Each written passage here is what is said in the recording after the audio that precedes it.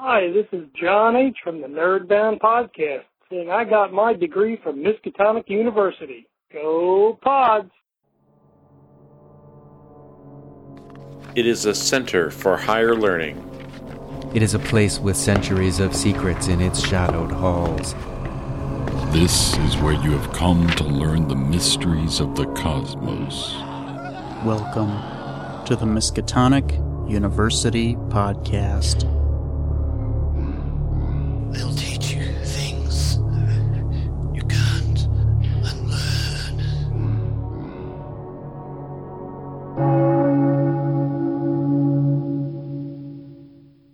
Brought to you by CryptoCurium.com. Hello, and welcome to the Miskatonic University Podcast, episode 75. This is the podcast dedicated to Call of Cthulhu and other horror and Lovecraft-related role-playing games. I'm Keeper Dan. And I'm Keeper John. In this episode, we camp in the Mojave to meet some friends.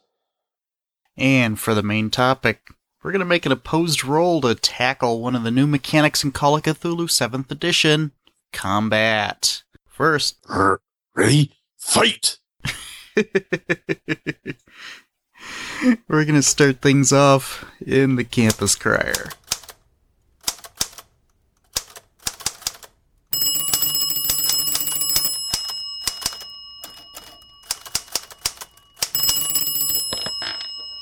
Miskatonic University Campus Crier. Campus Crier's Miskatonic U student paper. We're just going to go through feedback and podcast news. And this episode is recorded on March 22nd, 2015.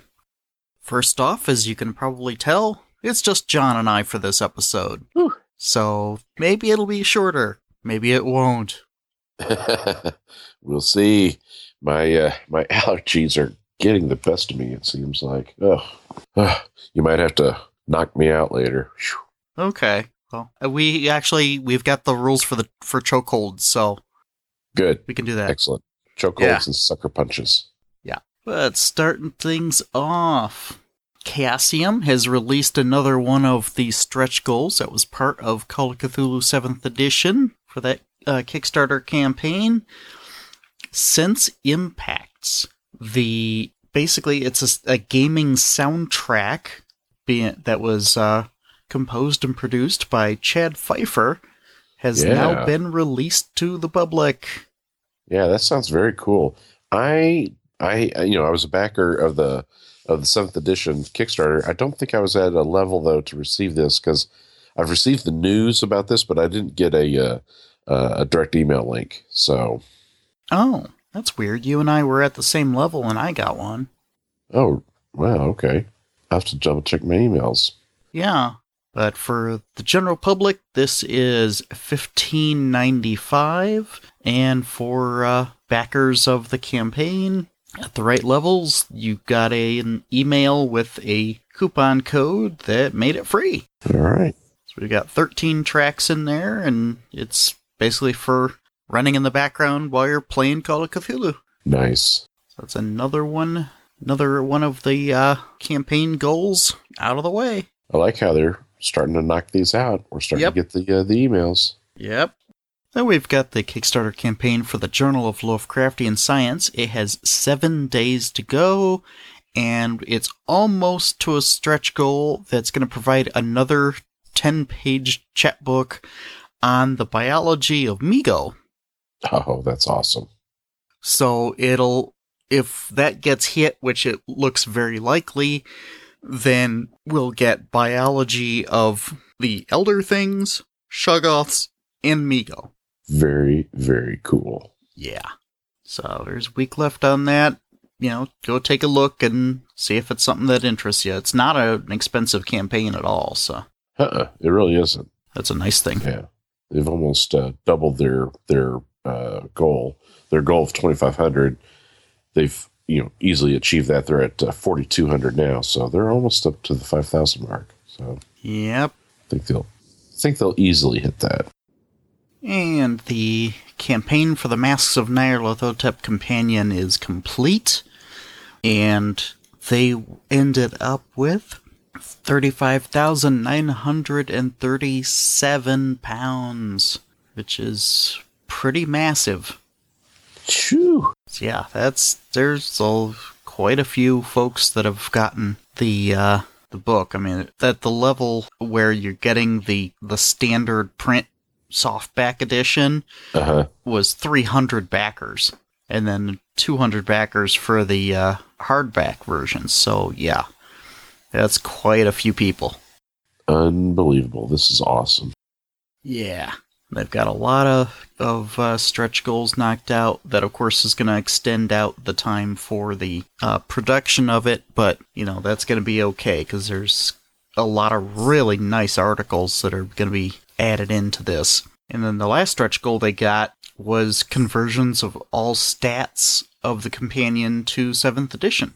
Oh, wow. So that's going to be a separate PDF that'll be released later after they get the main part of the campaign taken care of. Wow, that's awesome. Yeah. That's going to keep some folks busy for a while, I think. Yeah. Congratulations to the whole team of people that got that, pushed through and got the companion actually moved forward. That's fantastic. Then, next up, this isn't particularly Cthulhu related, but it is something that Sandy Peterson's doing. And since he's the father of the Call of Cthulhu RPG, it's worth mentioning. Absolutely.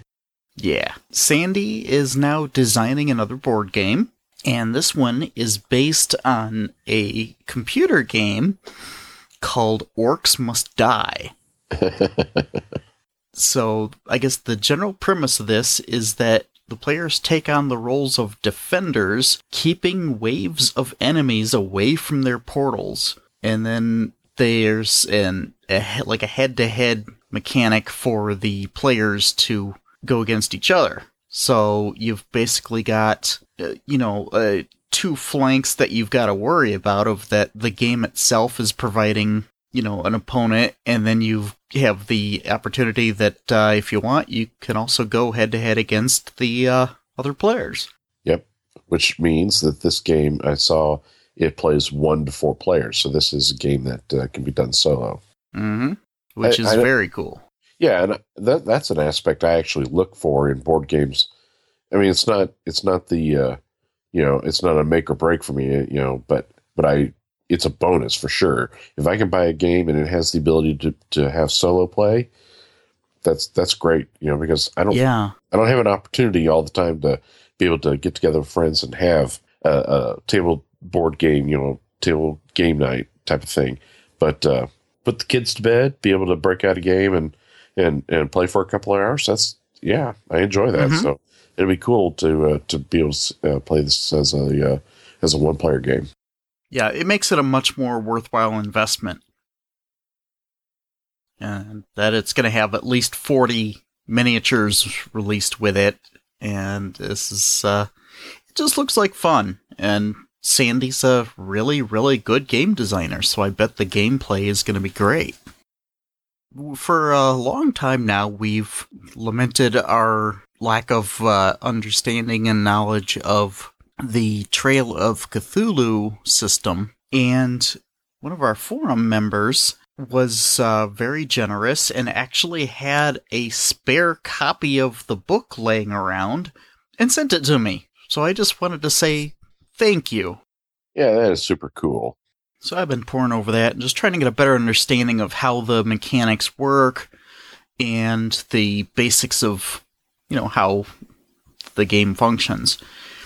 And there's one bit that I found in the back of it that I wasn't really expecting, even though I probably should have, that it actually has like a couple pages that explains how to use the Trail of Cthulhu style game in the Call of Cthulhu mechanics. Oh, okay. And it's like, oh, well, that's certainly helps make it translatable to me, so I can just see how this adapts and, oh, okay, and then this carries over to that, and so forth. But it's a really good book. It has a lot of great resources in there, even for beyond just, hey, it's a new game and this is how it works.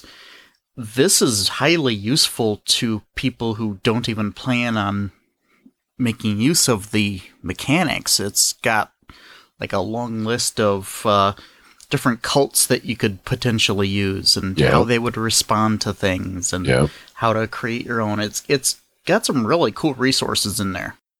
It does. It's an amazing book. I have the Trail of Cthulhu book. I've read it a couple of times, to try and understand the mechanics.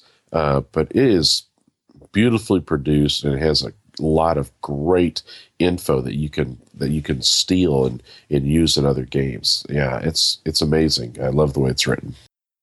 Yeah, me too. It's really, really nice. So, if you're curious, go and take a look over at the Pelgrane website, or if you're just thinking of PDF, go on over to the Drive-Thru RPG. I've had the PDF for a while now.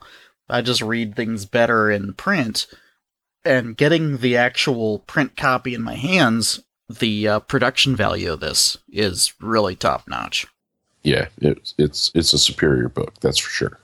Mm-hmm. And I wanted to say thank you also to our community.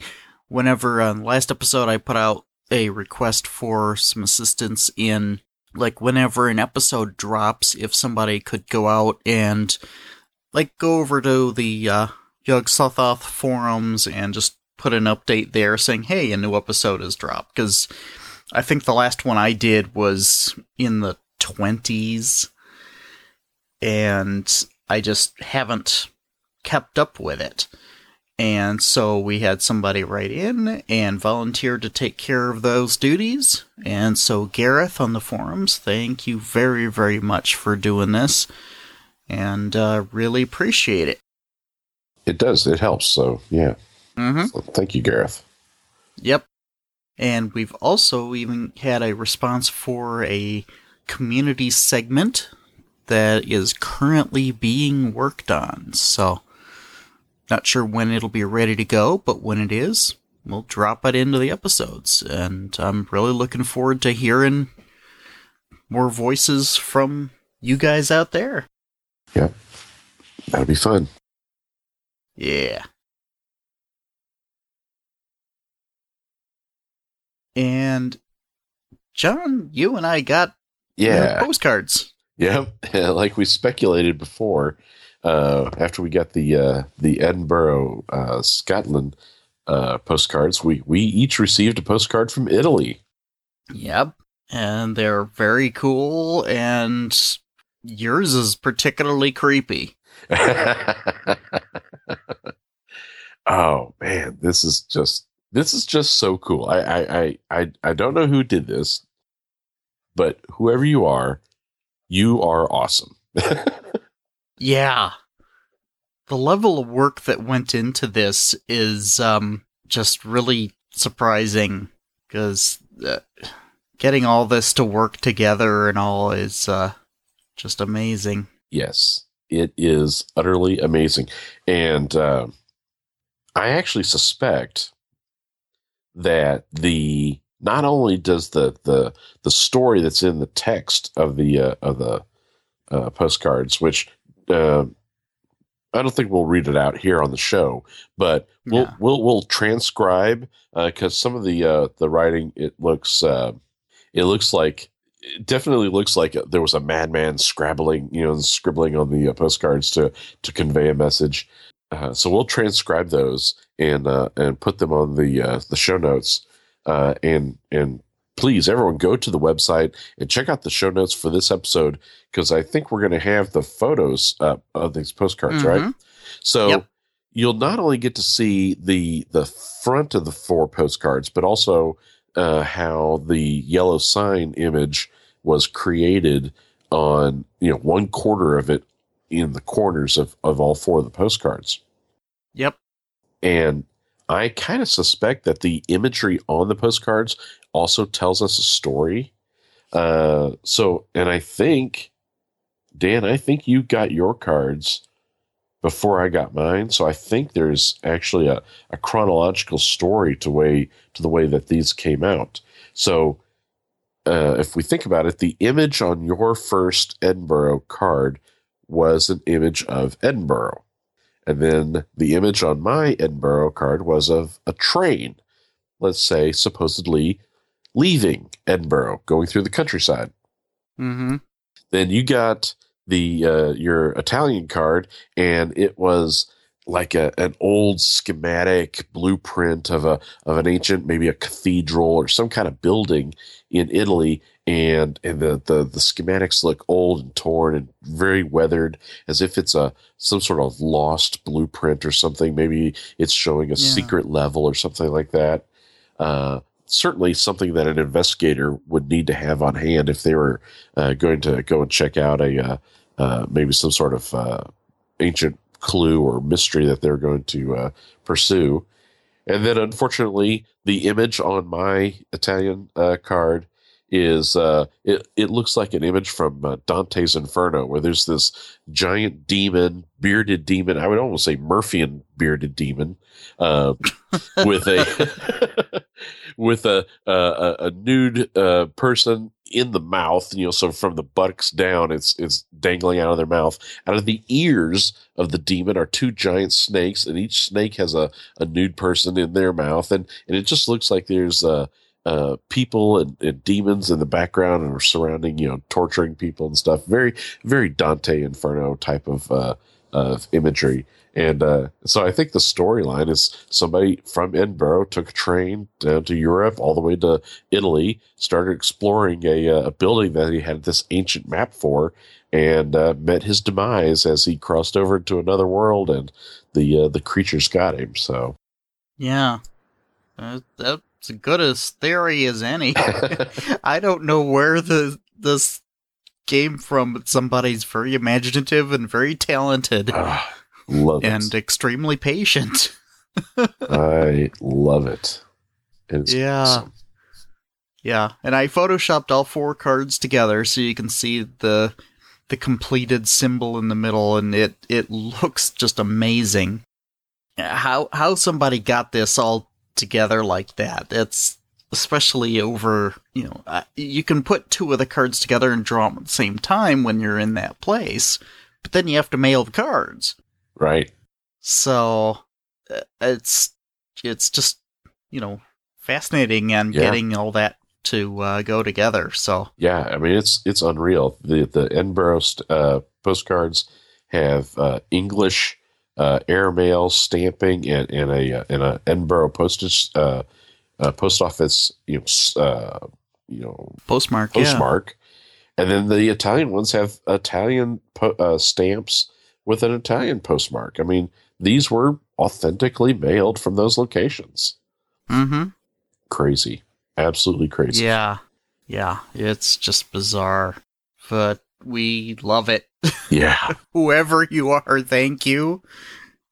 And please step out of the shadows so we can talk to you and ask you exactly what you had in mind with this, and some of the logistics of how this was actually accomplished, because this is really cool. Yeah. And I love how you're addressed as Dr. D. Kramer, and I'm Professor J. Hook. Yep. Fantastic. This is awesome stuff. Yeah. And for our Cryptocurium spotlight, thought I might point out something that this has been actually out of stock on the website for a little while now, and now seems to be back available for another limited edition run of 50, is the Xenomorph Life Cycle Magnets. Oh, is it all 4? Yeah. Okay. For some reason, I saw on Facebook, Jason had posted an image of the adult alien warrior, kind of curled up, and it said on Facebook, back in stock. I didn't realize it was the entire four magnet set is available, as well as you can just get the single, adult alien one as its own thing. Nice. So yeah, he's doing another run of those. I mean, the alien ones sold out pretty quickly, so I'm glad he's got more of those coming. Because I have that particular set, the Xenomorph set, and they're amazing. Oh my gosh. Yeah, those look awesome. Yeah.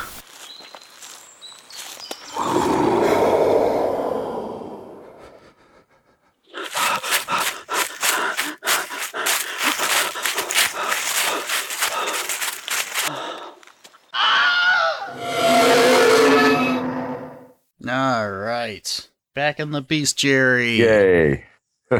And this is a creature that you don't see terribly often. It's very environment specific. Yeah. And so it's not terribly common to run across. But when you do get into the right environment, it'd be silly not to at least have some sort of reference to these guys. Well, and, I wrote a little book a while back called Timeless Sands of India. I wonder what might be a creature in that book. Sand dwellers. The cover might be a bit of a hint. The cover is a bit of a giveaway on that. Yeah. Sand dwellers. Yikes. But yeah, so we've got a species of creature that they're pretty much just like having people. But they're bestial and clawed and don't like visitors very much. Yeah, I mean, I would say that they're very similar to running a deep one. It's just the opposite environment. Although they don't, as far as the literature goes, and to my knowledge, I don't think anybody's done this in the game or tried to extrapolate it in such a way. I don't think there's a human hybrid transformation type of thing with sand dwellers. I think they are just their own race, but much in the way that you would maybe conceptualize and think of deep ones, I think you could kind of do the same with the sand dwellers. Yeah.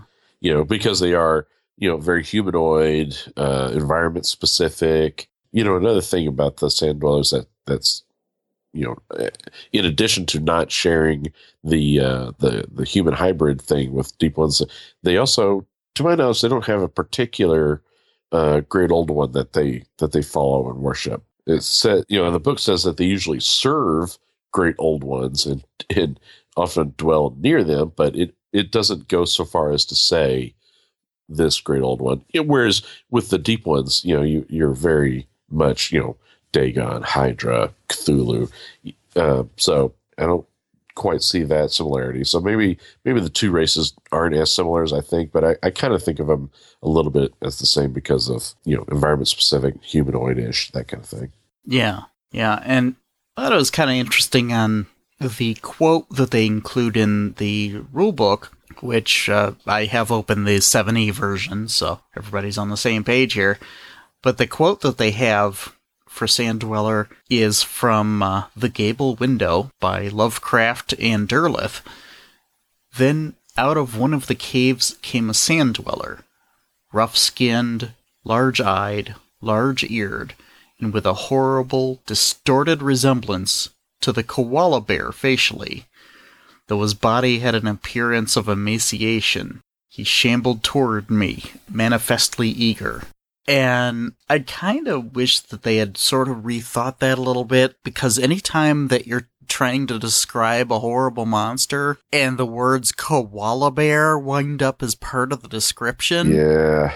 And it really kind of, I think that explains a lot of why the artwork for Sand Dwellers has never seemed all that threatening for the most part. Yeah. They kind of look like zombie Ferengi. I do, maybe as a side note, in the show notes, will you provide a cover image of Timeless Sands of India so they can see that? Oh, yeah. Okay. I do like the way the cover artist for Timeless Sands, Eddie Schramm, the way he illustrated the sand dwellers. But yeah, I mean, because when the artist was inquiring about the way the creatures looked, I gave him all the descriptions to include this quote about the koala bear, the large eyes, the large ears and stuff. So, I wanted to make it stay true, but you're right. They it's hard to convey horror when you're alluding to like a koala bear. Yeah. Now, koalas are pretty disgusting, actually. Are they? Yeah. They're nasty. Most of them have like a wide range of sexual diseases and just they're a gross animal. That's pleasant. Yuck. Yeah. That's kind of a cool, creepy image for the Sand Dweller there. Yeah, I like the artwork that they put into the 7th edition for them. It fits the description, but it also doesn't look silly or cute. It's definitely got a creepy factor. Their stats they're in the range of humans. They're very much because they are very humanoid. They have all their stats are in the same range as humans. So they're something that we going on later on in this episode, there you could fight one and possibly survive or win. Yeah. They do attack with they do have 2 attacks per round. They have claws that they attack with, and if they are of a certain POW level or higher, they know spells, which is potentially troubling. Yeah. So one of the things, spoilers for anybody who is planning to be going through Time of Sands of India, you might want to skip ahead a little bit, but the Sand Dwellers that I have in that adventure, there are a pair of wizards among them, and they cast a ritualistic spell. I think it's called Bring Habud, and it's the Sandstorm spell. So they march onto the PC's location, bringing a sandstorm with them to cover, their numbers and make it easier to get it up close. These guys, they're essentially human in a lot of their stats. POW, intelligence. They're a little bit quicker on dexterity. They're actually larger on size for the average. Yeah. A little better on constitution. Strength is the same. So they're essentially, they're a little tougher and a little quicker, but they're on average not too dissimilar from humans. So that actually makes them a really, really useful antagonist to use for scenarios that take place in the environment where these guys could be found. Though don't consider them that easy to defeat, though, because of their unique body structure of being sand encrusted. They actually have a 3-point armor. Yeah. So 3 points is pretty tough. So 3-point armor, that is going to make them difficult to put down, but still possible. Yeah, these guys have a very thick, tough hide, and they've got, fighting attacks. Basically, they have the usual range of unarmed attacks open to any humanoid, in addition that they also have claws on their fingertips. So you can have them do the wrestling, grappling, any of the stuff that we're actually going to talk about later. And they're smart enough, I would even say, that, if somebody drops a weapon in a fight, have one of these guys pick it up. I wouldn't give it to have them pick up a firearm, but anything melee. Yeah, I could see one of these if they make an idea roll to figure out that, they just watch people use it. Why not? You can have an opportunity for some interesting hijinks.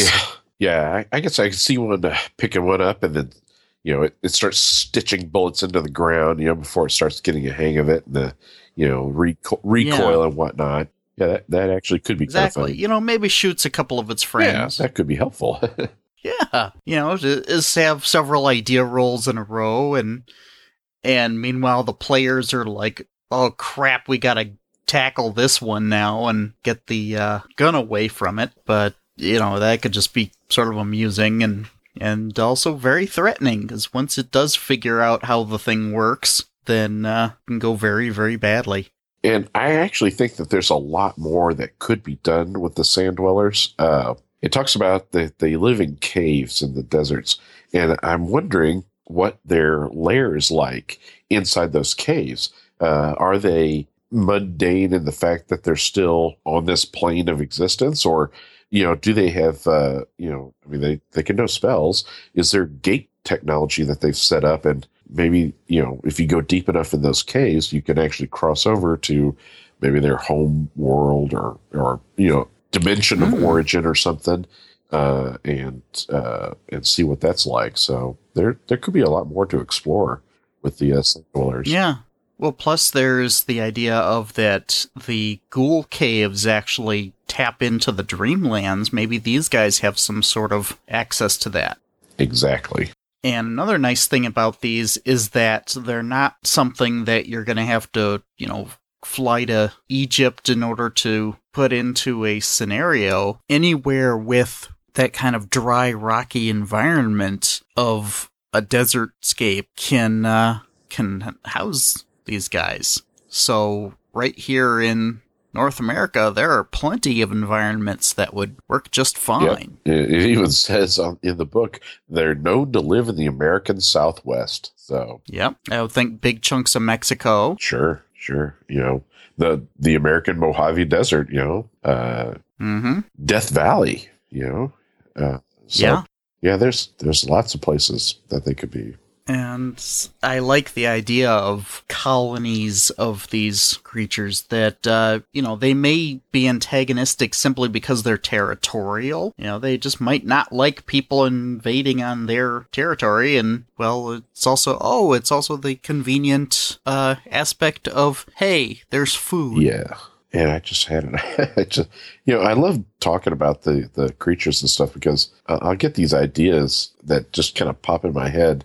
Kind of seeing have you seen those movies like The Hills Have Eyes or, the Texas Chainsaw Massacre where, it's these depraved, inbred families, living out in the outer edges of society. I could almost see a family that maybe came across some, mewling newborn sand dwellers, and for whatever reason they were abandoned or whatever, or maybe this weirdo family of weirdos were exploring with the caves, took the infants and raised them as their own family members. So they've got these sand dweller infants that they've raised to be just these twisted barbaric members of their own family, and have them part of their family out there living in the outer edges of the desert. It's no one ever really sees or talks to Bubba, but when Bubba comes around, oh god, it's a dweller. Yeah. Oh, I like that. And that, they have the intelligence to be able to learn human behavior and learn allies. Yeah. And I would give it a certain level of speech capability. There's no reason why it can't. Nope. Yeah. So that would actually be pretty terrific to have something like that. So there's a sand dweller with, overalls and on, and it just, kind of stalking around. And from a distance, you have a hard time. Who's that? But it's only if you get up close, you figure out who Bubba really is, Yeah.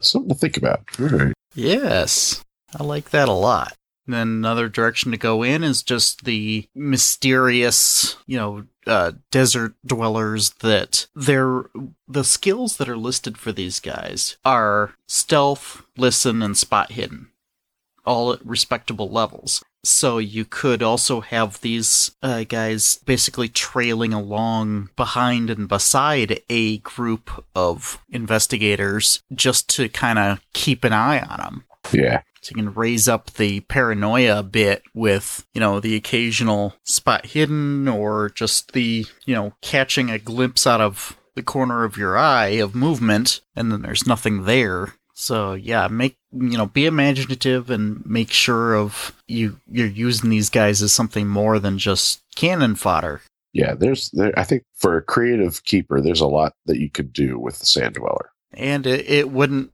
go amiss if you established they travel in single file to hide their numbers.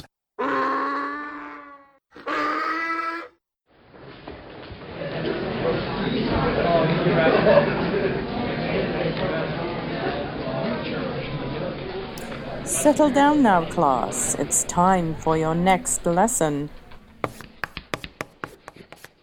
And for the main topic, we're going to begin diving into the 70 stuff and start off with talking about the way that the basics of combat work in this.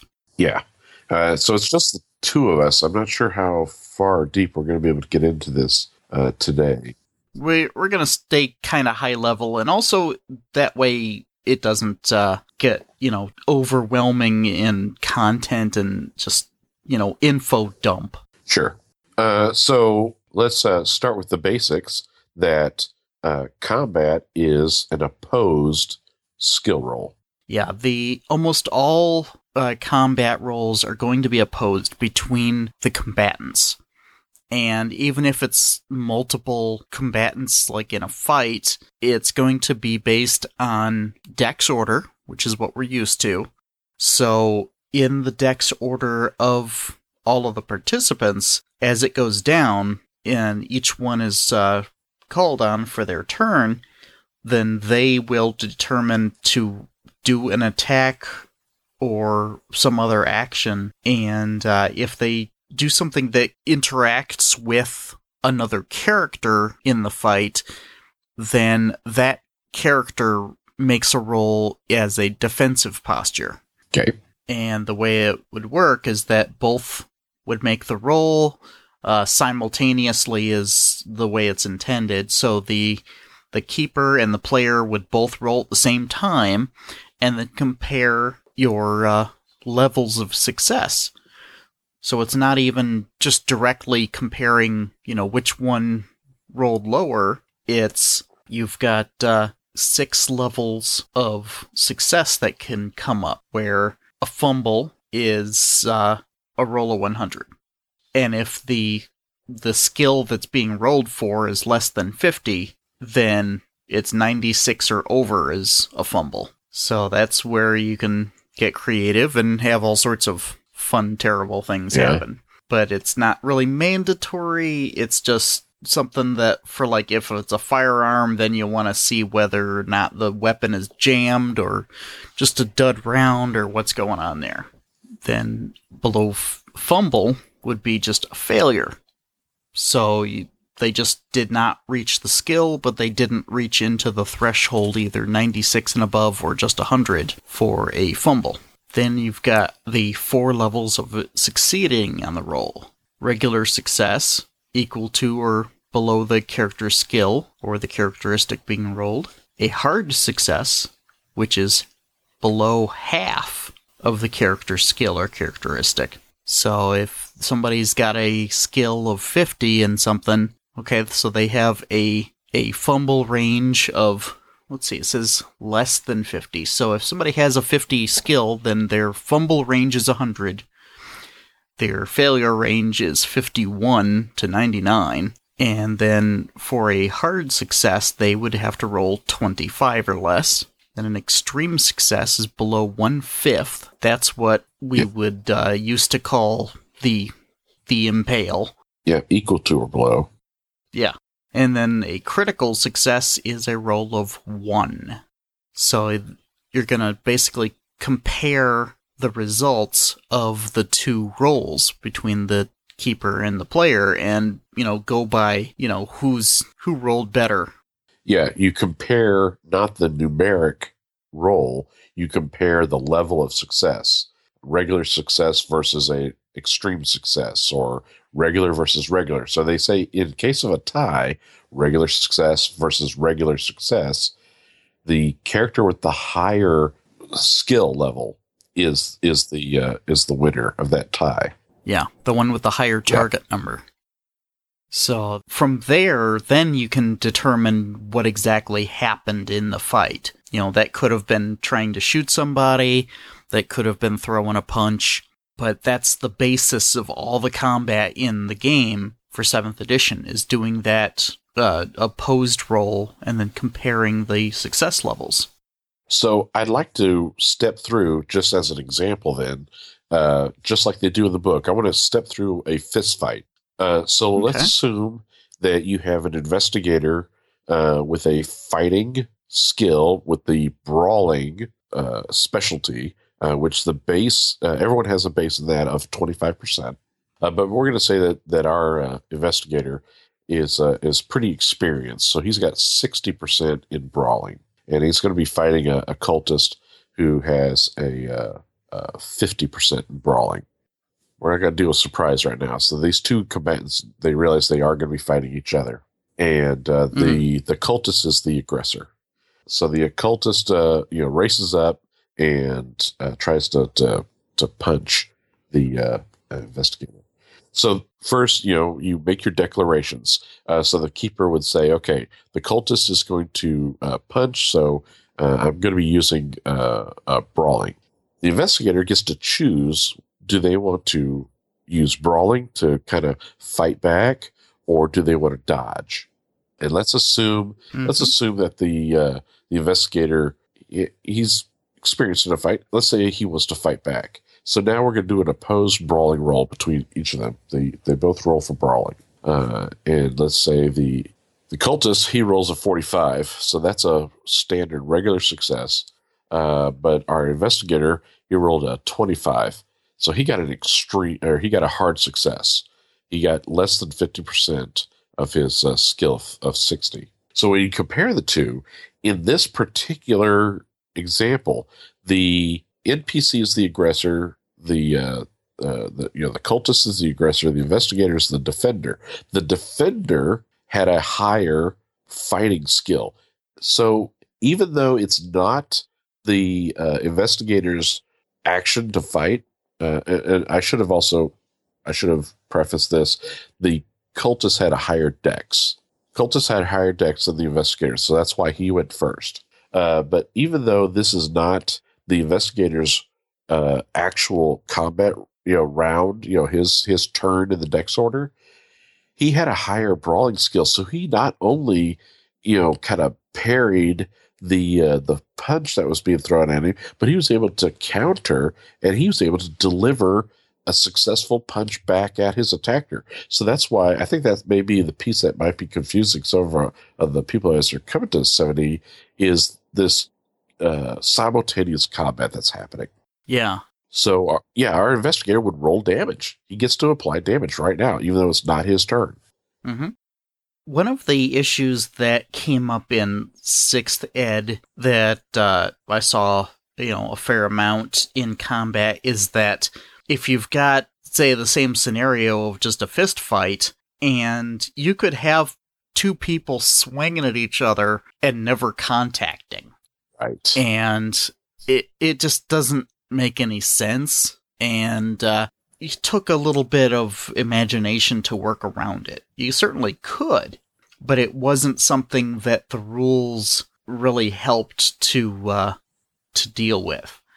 And so what this does is it actually makes combat much more dynamic, that instead of just trying to dodge and attack on you, it's, okay, cultist swings, investigator dodges, alright, success on the dodge, so there was no contact, and then investigator swings, and cultist dodges, and back and forth. And that's not terribly cinematic or dramatic or anything else. So with this, somebody can be defending themselves and get a shot in. And I really love that idea.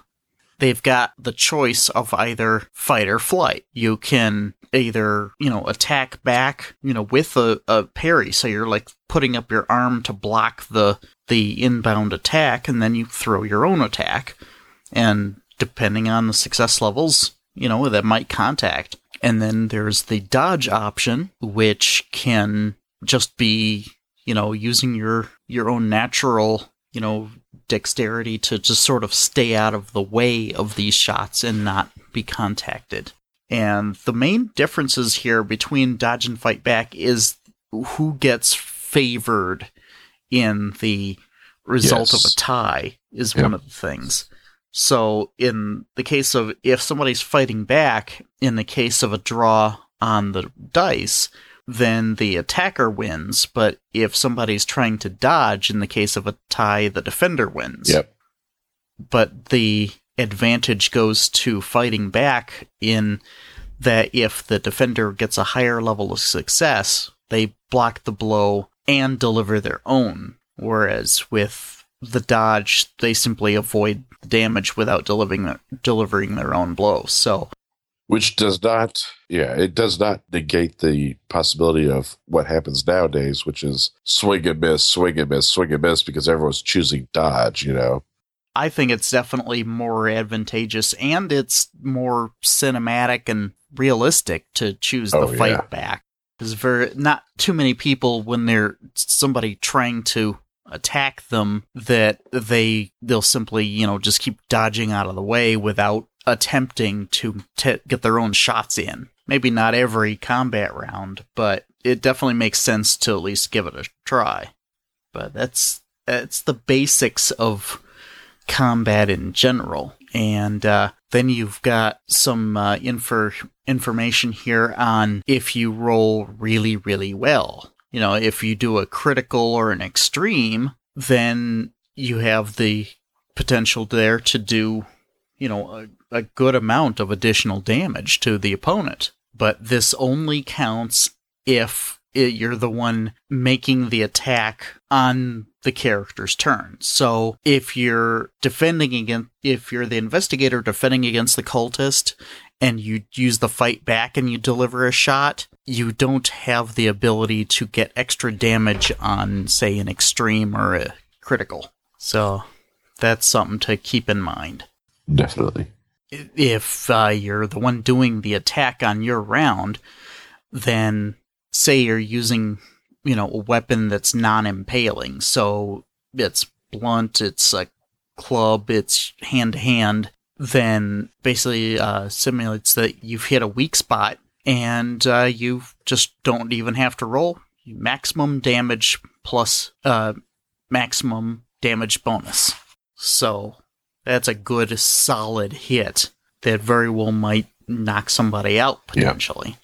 Yeah. And if they do use a blade or bullet or something like that with an extreme success, then it's an impale, and that the weapon has potentially strike a vital area, and then apply the increased damage as for an extreme success, and add a damage roll for the weapon. So basically, what you're doing is instead of the days where we would just roll twice for an impale, you could still potentially get, roll 2 ones, which doesn't make much sense for an impale. This gives you maximum damage plus 1 roll. Yeah, I like that. Yeah, I do too. This is definitely this is the way I've been doing it for a long time. And so this has been a house rule for me personally, and it's fantastic to see it applied in here in the official rulebook, because I just think it's a much more sensible way of simulating that kind of damage. The basics of that we just went over, that's how combat works, whether you're unarmed, have a hand-to-hand weapon, or even with firearms. It pretty much works the same way, except for you don't have the fight back option. Right. Because, somebody's throwing bullets at you. You can't really shoot back in a fight back sense. You're simply trying to not be in the path of the bullet. One thing to be very cognizant of whenever you're in a combat situation in the game is that there's no pushing rolls in combat. Remember, a pushed roll is another attempt at it. Yep. It's not a reroll. And so trying to hit somebody again when you missed is just throwing another punch. So it's just another attack. There's no pushing. There is still the potential there that if it's in your game, you can spend luck to make the contact. So that stuff does still count, but no pushing on there. And something to keep in mind when you're running one of these games is that monsters and non-player characters, their default is to use the fight back option rather than dodge.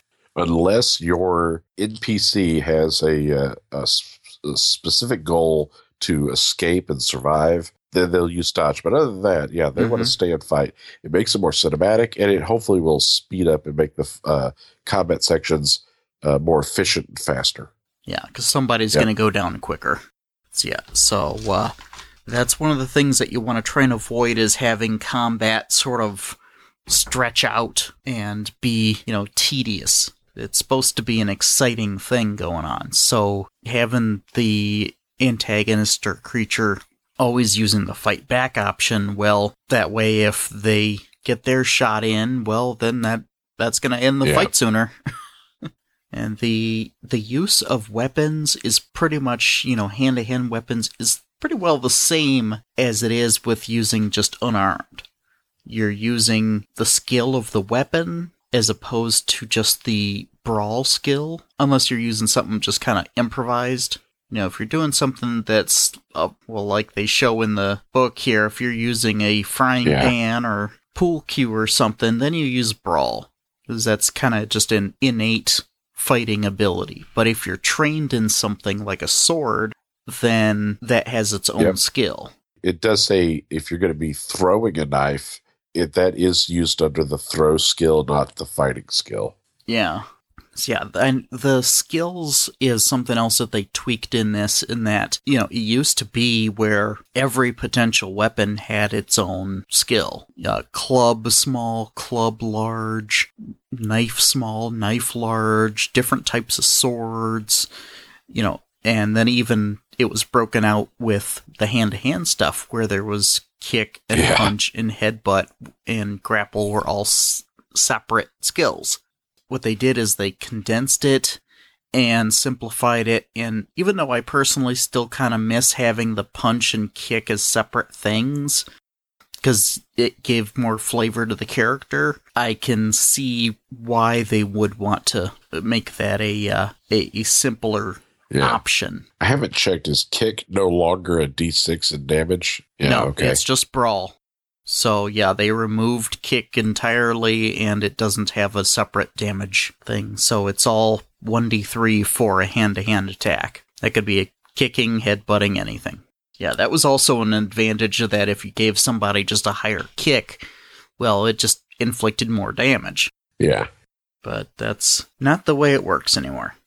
That's been trimmed down. So basically think of it as if it's a weapon that you have to practice with to be effective, then it probably should have its own skill. Because you can use a sword like a club, but you're not going to get the effectiveness out of it that you would otherwise. I also wanted to real quick cover that there is a table of improvised weapon options in the book. So that's something to take a look at and make good use of the environment in a fight. Ask, if you're a player, ask the keeper what's around in the environment. Grab a chair, use a fireplace poker, bottles, glassware, whatever, and make use of it and have fun. Make it cinematic, make it fun and interesting. It even mentions here in the book, if you're doing modern, computer monitors, power cables, and scissors. Could be deadly in an office. A computer monitor, that would definitely, let's just say the older CRT computer monitors, because those would be, a good 15 pounds to pick up and throw at somebody. If you grab a little flat screen monitor, it's not going to do a whole lot. But the older glass CRTs would actually be, pretty effective. Or even just grabbing a mouse and yanking out its cable and swing it by the cable. Just be, imaginative with it.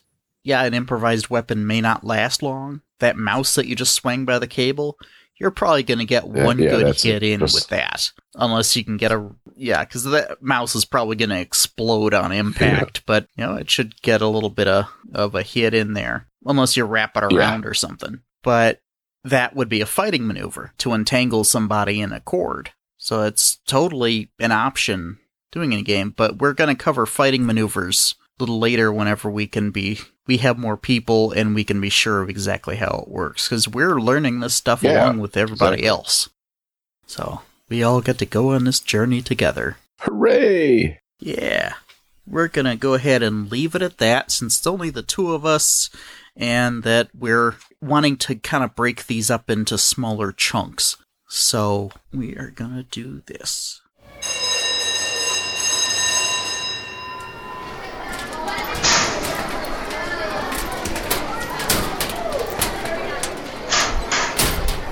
We want to hear from our listeners, and we have a lot of different ways you can reach out to us. Our main contact email address is feedback@mu-podcast.com. We also have a Twitter account at @mu_podcast, and you can join our IRC channel on the feedback page of the website. We've got our Providence, Rhode Island voicemail number at 401-400-0MUP. That's 401-400-0687.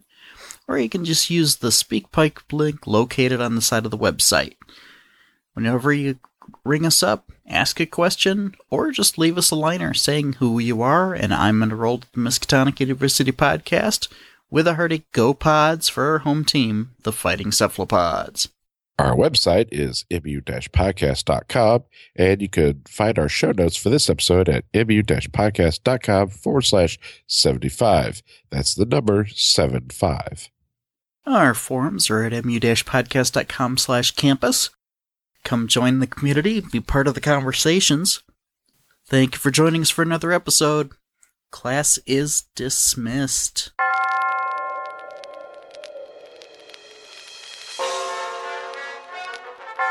The Call of Cthulhu role-playing game is property of Chaosium, Inc. The written works of H.P. Lovecraft are held in the United States public domain. All other works mentioned in this podcast are the property of their respective owners. Original content of this show is copyright of the Miskatonic University Podcast under a Creative Commons Attribution Non-Commercial Share-alike license.